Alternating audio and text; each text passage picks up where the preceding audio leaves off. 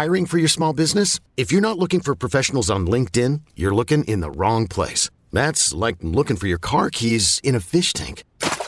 LinkedIn helps you hire professionals you can't find anywhere else, even those who aren't actively searching for a new job but might be open to the perfect role. In a given month, over 70% of LinkedIn users don't even visit other leading job sites. So start looking in the right place. With LinkedIn, you can hire professionals like a professional. Post your free job on linkedin.com/recommend today.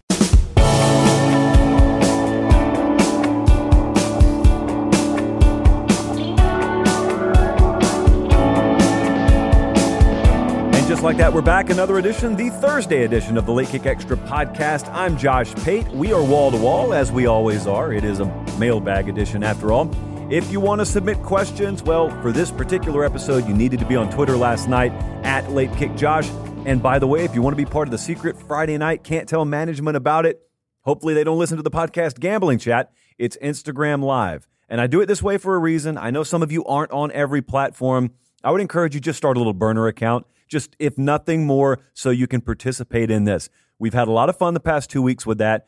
What I'm doing with that is I have a model, as you know, we've got a run on every single game. I hand out a few via the Ramen Noodle Express. For those of you who are new, those are our official bets for the week. I've got a couple more coming tonight, by the way, if you're going to watch Late Kick Live.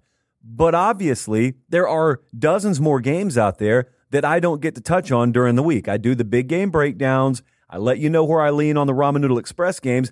But still, 90% of the games we don't get to touch on. That's what that Friday night chat is for. It's on Instagram Live, and as you can tell, it's live, and I'm usually in a hotel room. Like this Friday, I'll fly into Pittsburgh Friday night. I'll get into a hotel, and I will then turn that thing on. I usually let you know about 30 minutes beforehand. I'll let you know on Twitter. I'll let you know on Instagram story, and so you can be checking for that. It's usually late. It's around midnight on the East Coast. But the last thing, in my experience, way back in the day when I used to bet the whole board, first off, don't do that. But secondly, the last thing I would be doing on a Friday night before I went to bed is I'd be checking lines. I know a lot of you guys are doing that. And if not, it's the first thing you're going to do Saturday morning, so you can watch this replay. But what I'm trying to do is give you a chance in that live chat to ask about games. And if I've got, or rather if the model has a lean on the game, I'll let you know. Most of the time, the model is right on the number, because most of the time we agree with the number. To give you a very quick 30-second synopsis of how I choose the games we bet on, as soon as the lines are released on Sunday, let's say for sake of argument, 50 lines are released. Right off the bat, I can tell you 35 of them, I just push off the table because the Vegas number mirrors virtually what our number is. And so within moments of the lines releasing on Sunday, I have filtered it down to about 15 games that are worth keeping an eye on. From there, we run it through a finer set of model filters. Then we start inserting anything manual, any upgrades or downgrades for injury. And even then, we're probably going to push another 3 or 4 off the table. So it ends up, by the time the sun goes down on Sunday evening, out of 50 games, if they've been released, I probably have anywhere from 8 to 12 that I'm even willing to consider betting that week. That is the wise approach, by the way. Now, obviously, something drastic could change during the week, but by and large, that is the sample size. That's the pool with which we're working from.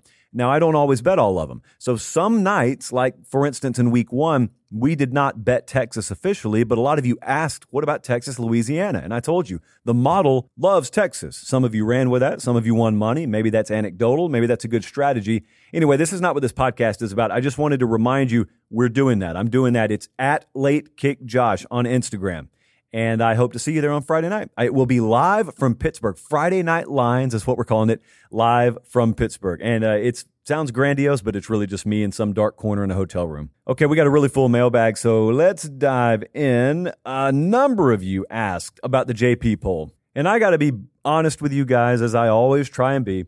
I almost don't release this. Like, I didn't do it last year. I did not even release the JP poll last year. The JP poll, for those unfamiliar, all it is my power ratings. And to put a finer point on it, all it is me asking our model to spit out power ratings to me.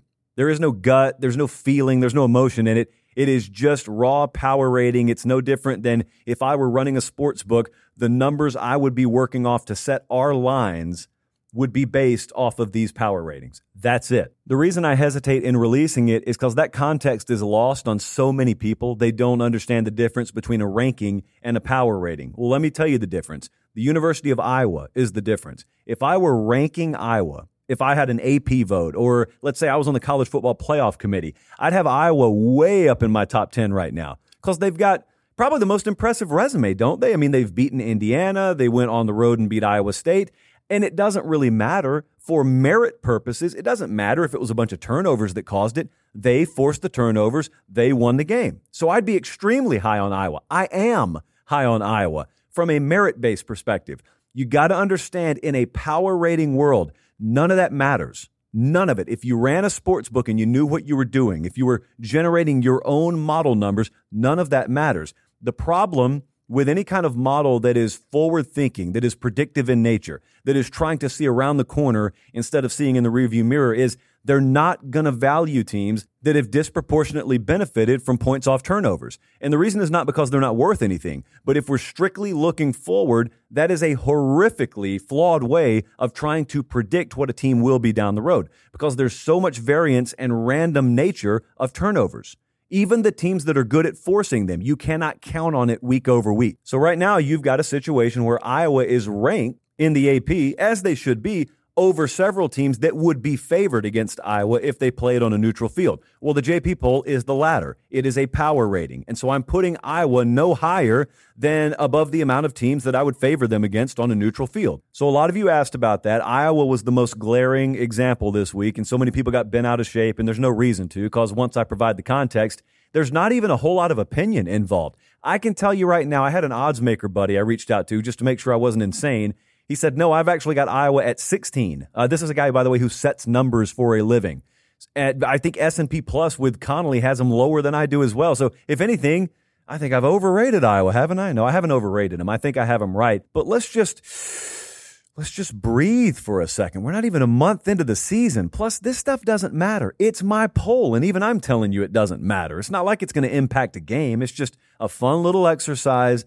But I almost hesitate to put them out because it's not really fun to just have the same people say the same thing every week. And what it looks like, this is what I really want to avoid. What it looks like for the untrained eye is I'm trying to hot take you. And you guys who listen to this show or who watch the show know that is the absolute last approach you'll ever see me take to try and garner any kind of attention. I'd just as soon retire and go drive a street sweeper truck for the Columbus municipal government before I started doing the hot take stuff. And I don't say that as a slight. There were three things really that fascinated me as a kid. Little JP was, of course, fascinated by trains.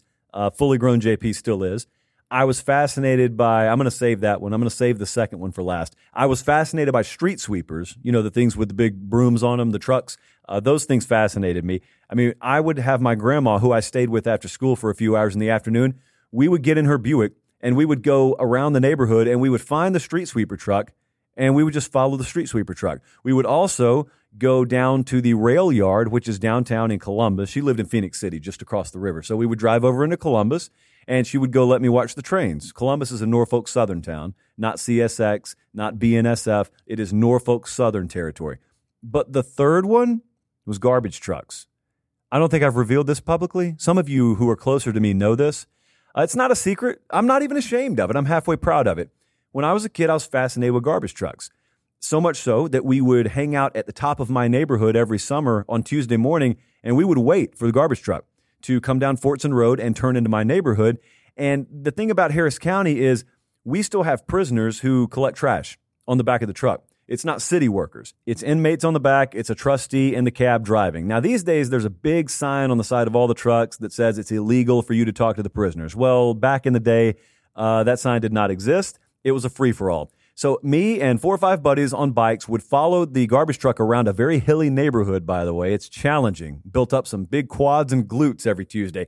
But we would assist prisoners, actual prisoners. Us kids would assist them in loading garbage into the back of the truck. It was the highlight of our week. We would always have our parents make them stuff. We would give the prisoners a platter of food. Again, none of this is legal. It's not even remotely legal, but it's the Wild West back then in Harris County. And so that was the third thing. Those are the things that fascinated me when I was a kid. And I got to be honest with you, that took about 2.5 minutes. I have no clue how we got there. I'm not even going to go back and replay it for my own memory's sake. I am just going to tell you finally before we dive back into college football, one of my favorite Christmas presents of all time. You'll know I'm not lying because there's no way anyone would think to make this up.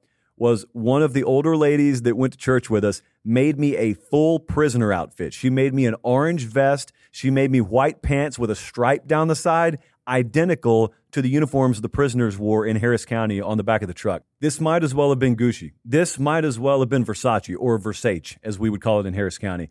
Highlight of my childhood. Easily highlight of that year. So yeah, that's a little glimpse into my childhood. How about you? What did you do for fun when you were a kid? We make some college football in there too, though. All right, let's roll on. This is so indicting. Let's roll on. Here's a question about this weekend's Michigan State-Miami game. And there was also another question from Jimmy. What are the 2 games you're looking forward to the most this weekend? So let me hit Jimmy's right there. The one I'm going to, Penn State-Auburn, is going to be phenomenal. That's one. Obviously, Alabama at Florida is one. But let's push those off to the side. What are some other games? Well, Jimmy, one of them is Michigan State at Miami. Miami's favored by 6.5 here. Our buddy Brandon Champion also asked, hey, how about a breakdown on this game? So I'm hitting like 5 questions at once. This game, to me, is going to have my attention. It's an early kickoff. It's a noon kickoff. And Miami's favored by 6.5 or 7. And I just don't know, even with home field factored in there, if you just watched the teams play, you didn't know anything from a preseason magazine, you don't know anything about the past or what these teams are supposed to be, if you just watched them play, would you think that? Because I don't know that you would, but then there's that factor in the back of your mind that, well, if Michigan State would have had to play Alabama in Atlanta in week 1, it's Michigan State who would have had a big fat L put on their resume, and all of a sudden you'd be thinking a lot less of them. No, I don't think that's where my head's at. To be honest with you, I didn't think Miami looked terrible against Alabama. I just thought Alabama was Bama that day. I actually told you on a show after that game, I thought D'Eriq King played okay. I thought he played good enough to beat a lot of highly ranked teams. So I'm considering all that. I just don't know that Miami's that much better right now than Michigan State. Now, what Michigan State has not seen is any kind of disruptive defensive front yet.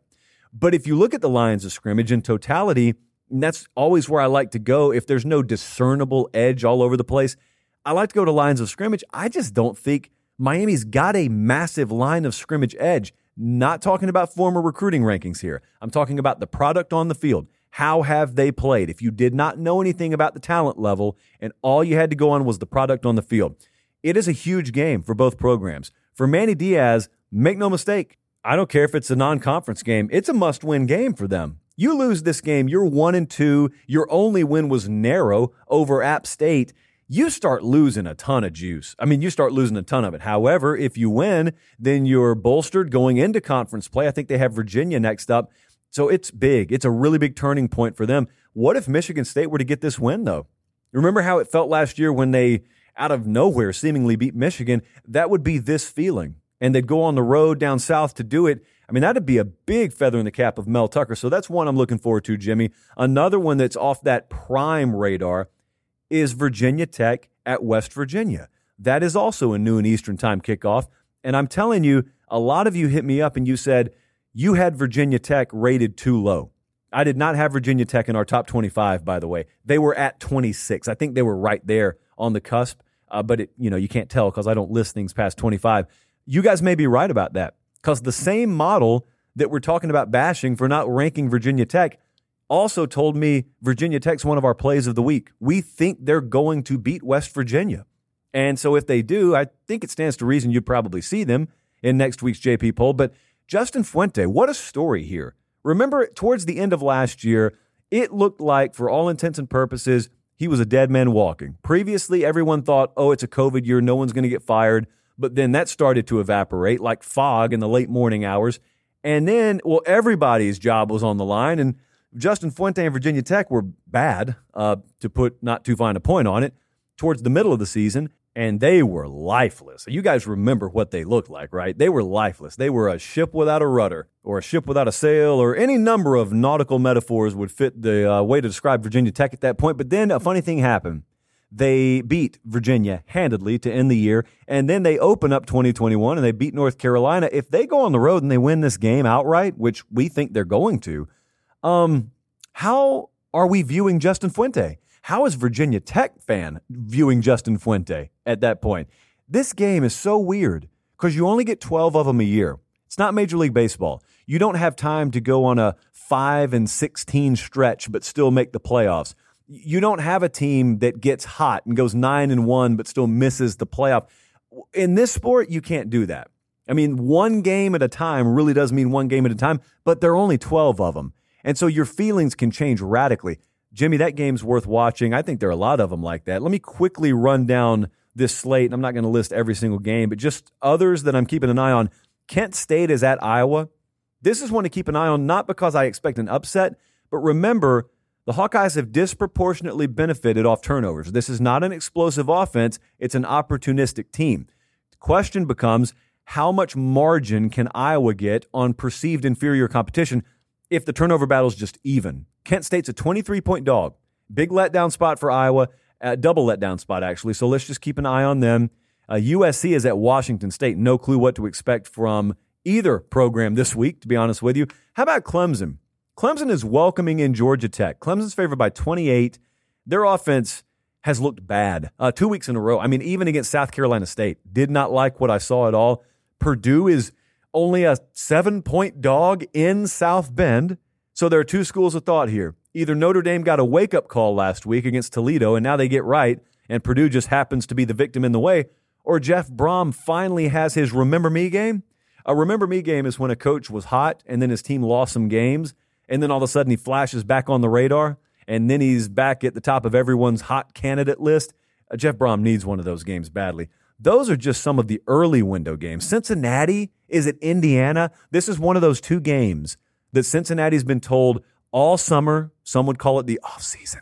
They've been told, hey, if you want to be in this room with us, this big boy room, the playoff conversation room, you're going to have to win your conference. Yeah, but anyone could do that.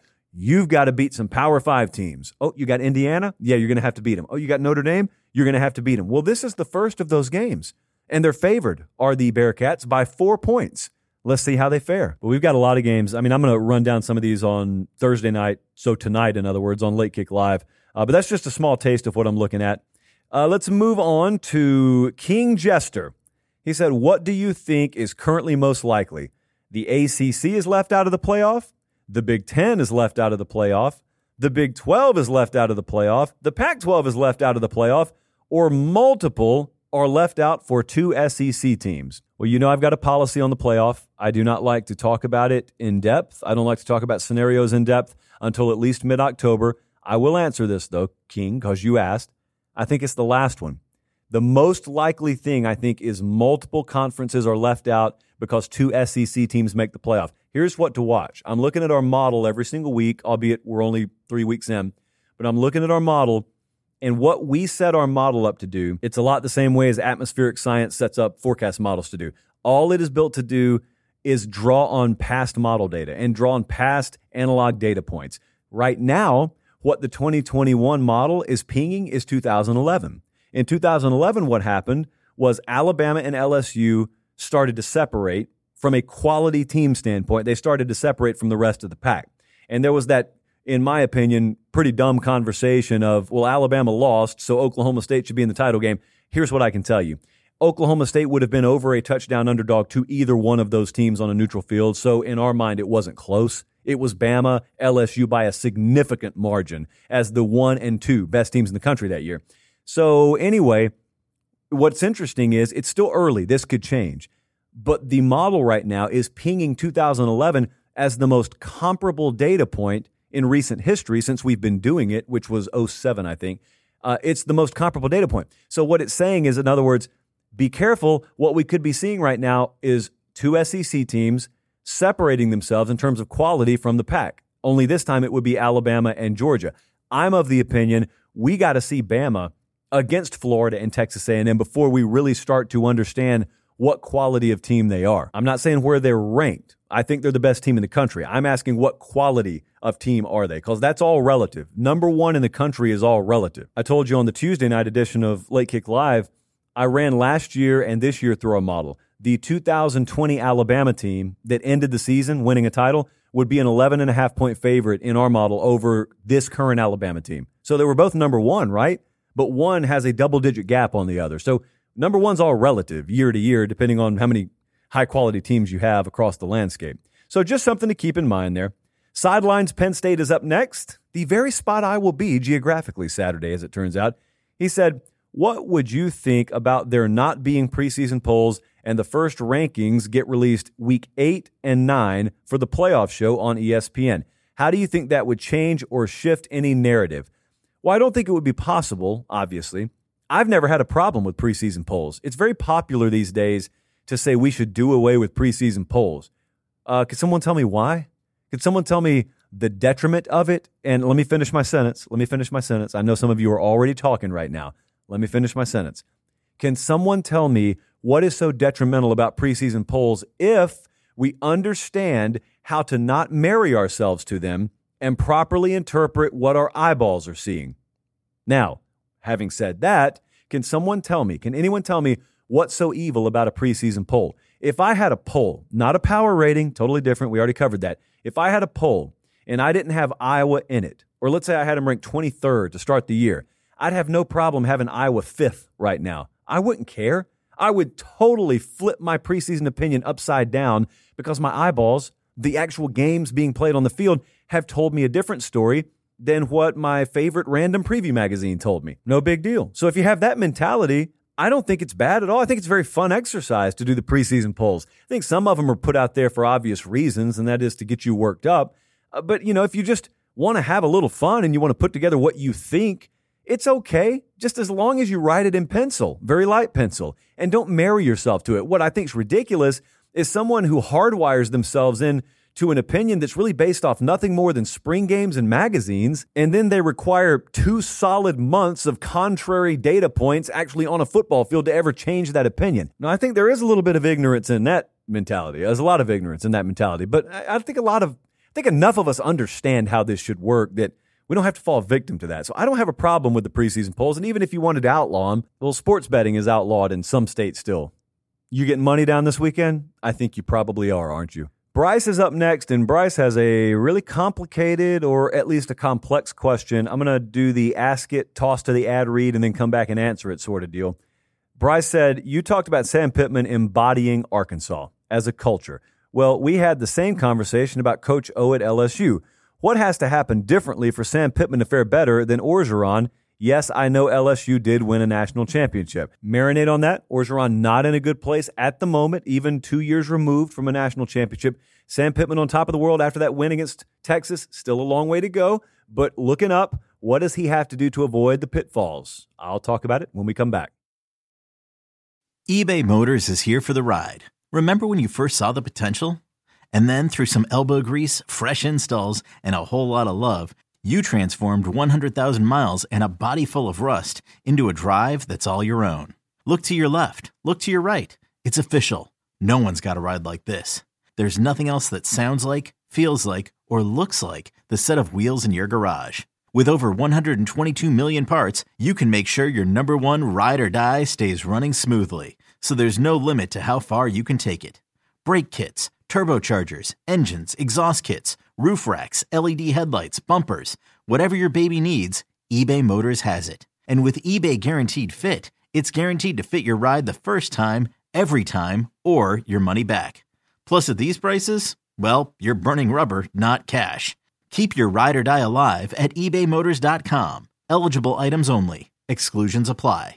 Knowing how to speak and understand a new language can be an invaluable tool when traveling, meeting new friends, or just even to master a new skill. But it's not always simple when you're bogged down by textbooks and structured classes. That's why so many people trust Rosetta Stone. Rosetta Stone is the most trusted language learning program, available on desktop or as an app. It truly immerses you in the language you want to learn, like Spanish, French, Italian, Chinese, and more. You won't just be studying English translations. The Rosetta Stone intuitive process helps you pick up a language naturally, first with words, then phrases, then sentences. Don't put off learning that language. There's no better time than right now to get started. For a very limited time, listeners can get Rosetta Stone's lifetime membership for 50% off. Visit rosettastone.com/rs10. That's 50% off unlimited access to 25 language courses for the rest of your life. Redeem your 50% off at rosettastone.com/rs10 today.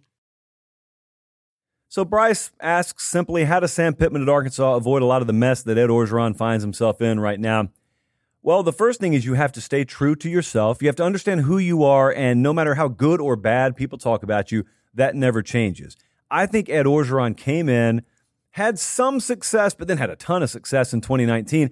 I think 2019 hardened him a lot to ever listening to any outside voice, to ever taking any advice. It is very hard when you get told you just put together the best run in college football history after everyone doubted you. It is really hard to open yourself up and humble yourself enough to still be able to look in the mirror in the morning with the world at your fingertips and say, there's some stuff I don't know. Ed Orgeron, in retrospect, was probably very ill-equipped to be the beneficiary of that season, but yet it's not like he put a quarter in a grab claw machine and won a teddy bear. I mean, he had a lot to do with it.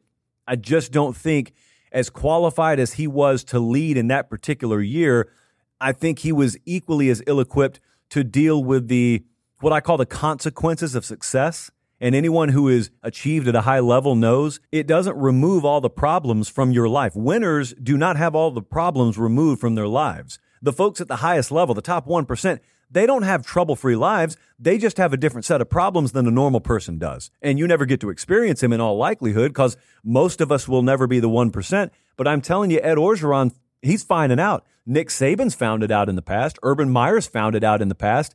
They probably dealt with it a little bit better or a lot better. But Ed Orgeron's finding out. Once you win and win at a high level, your problems don't go away. You don't get to hit the cruise control button ever in this sport, in this league, or in this sport, because the sport never sits still. Nothing stays the same. Everything is continually evolving around you. Your opponents are evolving. The way they recruit against you, the way they game plan against you, it's evolving. The administrative and corporate power structure around the program is evolving. It's always on the move. So you, as a default, cannot afford to sit still. And I think Ed Orgeron hardened himself a lot and sort of froze himself in that moment. And the reality was a lot of things needed to change because a lot of guys went out the door and you had to bring new people in. And from what I've been told from some people around that program, it's a program I love, so I tiptoe. But I've been told Ed Orgeron went from maybe somewhat reasonable and somewhat able to listen to you to completely putting his finger over your lips and just, shh, I got this. No, Ed, I'm trying to help you. Shh, I got this. Don't you see this ring? Don't you think I know what I'm talking about? Don't you think I know what I'm doing? Well, yeah, I think Joe Brady knew what he was doing. I really do think that. And I think you knew what you were doing to hire him. The problem is he's not here, and you're still assuming that the results will be the same. Ed, I don't think that's smart. Shh, I know what I'm doing. Well, you don't. And so I hope Sam Pittman understands that. Sam Pittman's got an interesting little situation here, which I think could draw another parallel, not to LSU. Sam Pittman has got a great combination of coordinators right now. He's got Barry Odom as his defensive coordinator, one of the best undertold stories in college football right now. And then he's got Kendall Briles as his offensive coordinator. And the thinking out there is anytime a program that is not supposed to be winning starts winning, you better be careful because their coordinators are going to get poached. And there is reason to think that normally, because normally that's what happens. Did it happen with the Clemson Tigers? No, it did not. It did not happen with them. They started winning championships, as a matter of fact, and the coordinators stayed. Famously, most of the coaching staff has stayed. And how did that happen? Well, it happened because when you ask those guys, they say, well, we didn't have any reason to leave. Well, what about more money? Well, you can't buy the happiness and the culture we have here. Folks who have a little life experience about themselves and they've been in unhappy places and uncomfortable places, once they find happiness, brother, it's really hard to rip that away from them. I don't care what kind of job title and desk plaque you offer them and an upgrade and pay. Don't ever try and get happier than happy. And they found happiness. A lot of those staffers at Clemson love it. What if Sam Pittman builds a Clemson-like culture? I'm not saying the championship rings automatically come with that. I'm talking about from a dynamic standpoint, the new thing to keep an eye on at Arkansas is Barry Odom married to the concept of being there a few years? Is Kendall Briles married to the concept of being there a few years? Because they're going to have offers come their way. They already did. Ed Orgeron tried to get Barry Odom as his defensive coordinator this past offseason. And Barry Odom did not go. Almost happened, but he did not go. That's been publicly talked about, so that's not a secret I'm sharing with you. Kendall Briles is obviously going to have offers too. It's just a unique situation. This is very rare. Everyone preaches culture, like I've told you. So few get it right to the point where people are willing to stick around even when what we would call better options come along. But they have not created that at LSU. Ed Orgeron has not created that. They created an incubator where a championship could grow, a championship team could grow and thrive in 2019. But do you see any residue of 2019 on that program right now? I don't. So I don't think that was culture. I think that was a special group and a special year. If it was, then the culture got spoiled really quickly. Let me just put it that way, because there's a lot down there that doesn't feel good.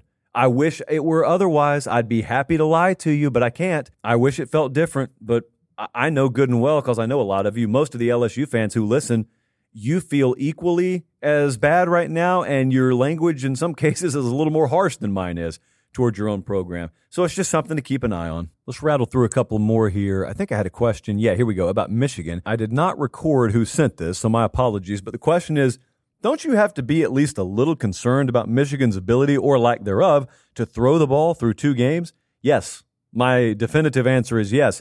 JP Poll has Michigan, I think, at 13th. I'm surprised by that. Quite frankly, that feels high to me. But that just goes to show you, I don't manually override anything. I put out what the model says to put out. Almost feel like a trained seal, just ooh, ooh, ooh. But that's what the model says. Yeah, I got concerns. Absolutely. I will say this now, for better or for worse, I'll let you interpret, Michigan fan, based on how you perceive what I'm about to say. We don't have to guess about Michigan's identity, do we? That run-to-pass combination or ratio the other day, I don't know, it was like 17-52 or something like that. It was crazy. And they ran it, and then when they were done running it, well, they decided to run it some more. And even Washington, in desperation mode, a very sound defensive team, could not hold up to it. Yes, of course, the problem is going to be eventually someone's going to have a lead on Michigan, and eventually they're going to have to put the ball in the air, and no, I don't think anyone has confidence in that, up to and including that coaching staff. And if you think back to spring, we thought we were going to see Xavier Worthy on this team and Ronnie Bell healthy all year, and Worthy is now playing for Texas, very well, might I add, and Ronnie Bell's out for the year.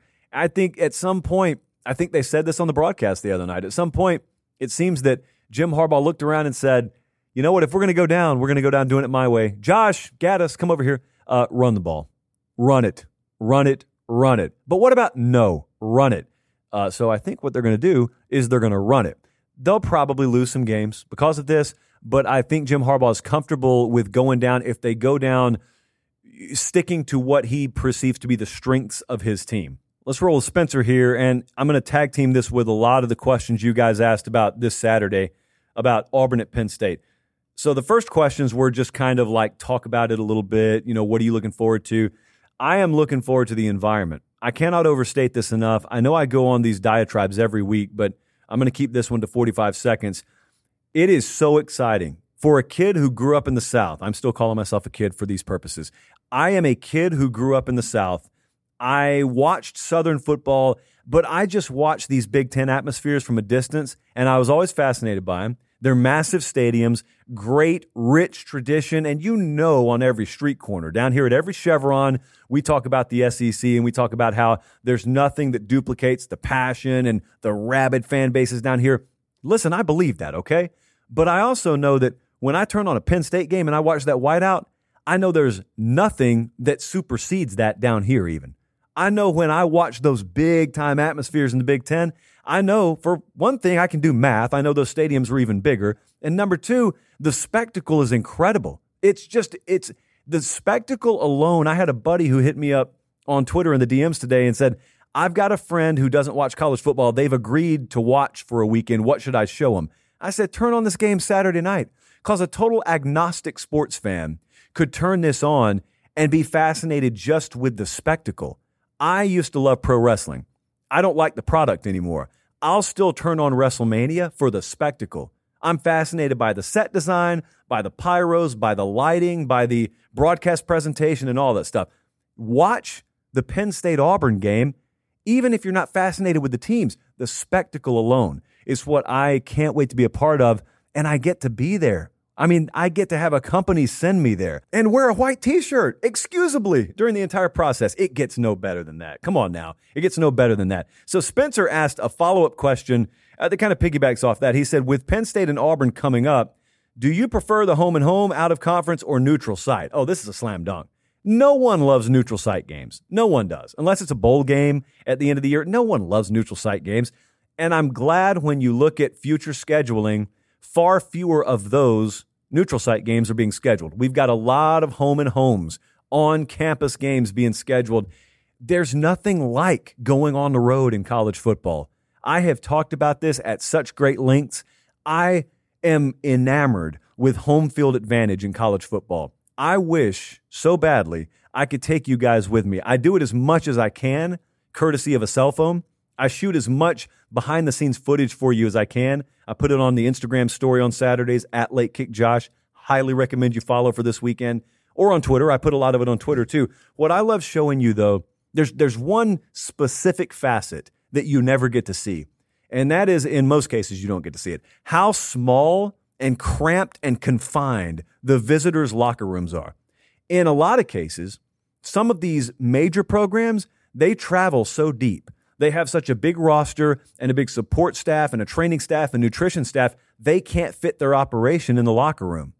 I have told you, I think a couple of times on this podcast, when Georgia and LSU and Alabama go into Auburn, the Auburn locker room's not big enough. It's big enough in 1985. It's not big enough for these operations that they take on the road. And so if Alabama goes in there, they got a bunch of training tables and they got a bunch of nutrition areas. They got it spilling all out into the concourse that's under the stadium. So it's not like they're holding up traffic or anything, but it's all over the place down there. That's an advantage. It's an advantage also that when you have to walk back out to the field, you have to be in a single file line because the tunnel is so closed in. I hope you're not claustrophobic. The tunnel is so closed in.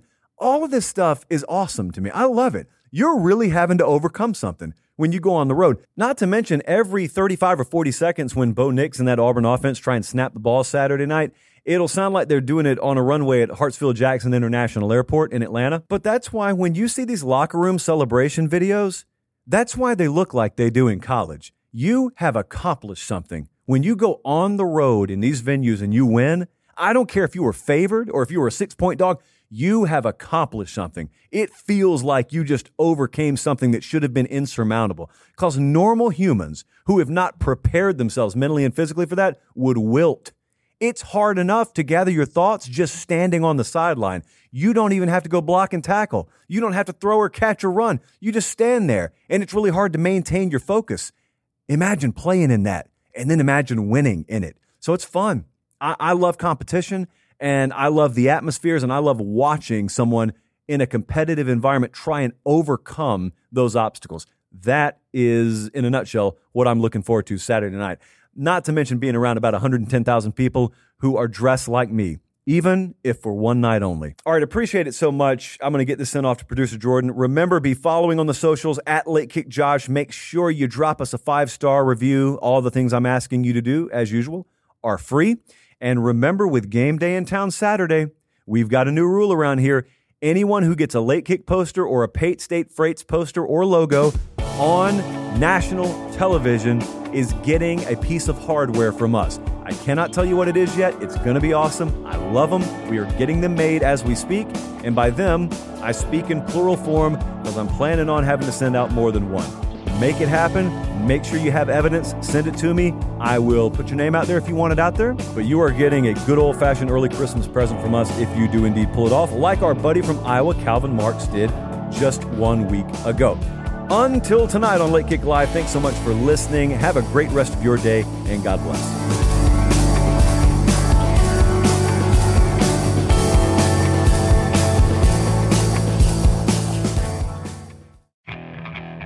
Okay, picture this. It's Friday afternoon when a thought hits you. I can waste another weekend doing the same old whatever, or I can conquer it. I can hop into my all-new Hyundai Santa Fe and hit the road. Any road. The steeper, the better. Because my all-new Santa Fe is available with H-Track all-wheel drive, so I can hit the trail without a worry in the world. Heck, with 3 rows and best-in-class rear cargo space, I can pack the whole family in with all our gear. We've got available dual wireless charging for our phones, so we'll never lose touch with civilization, and we won't lose touch with the primordial power of Mother Earth. So which is it? Waste the weekend or do something a little more epic? And conquer it in the all-new Hyundai Santa Fe. Visit HyundaiUSA.com or call 562-314-4603 for more details. Hyundai. There's joy in every journey.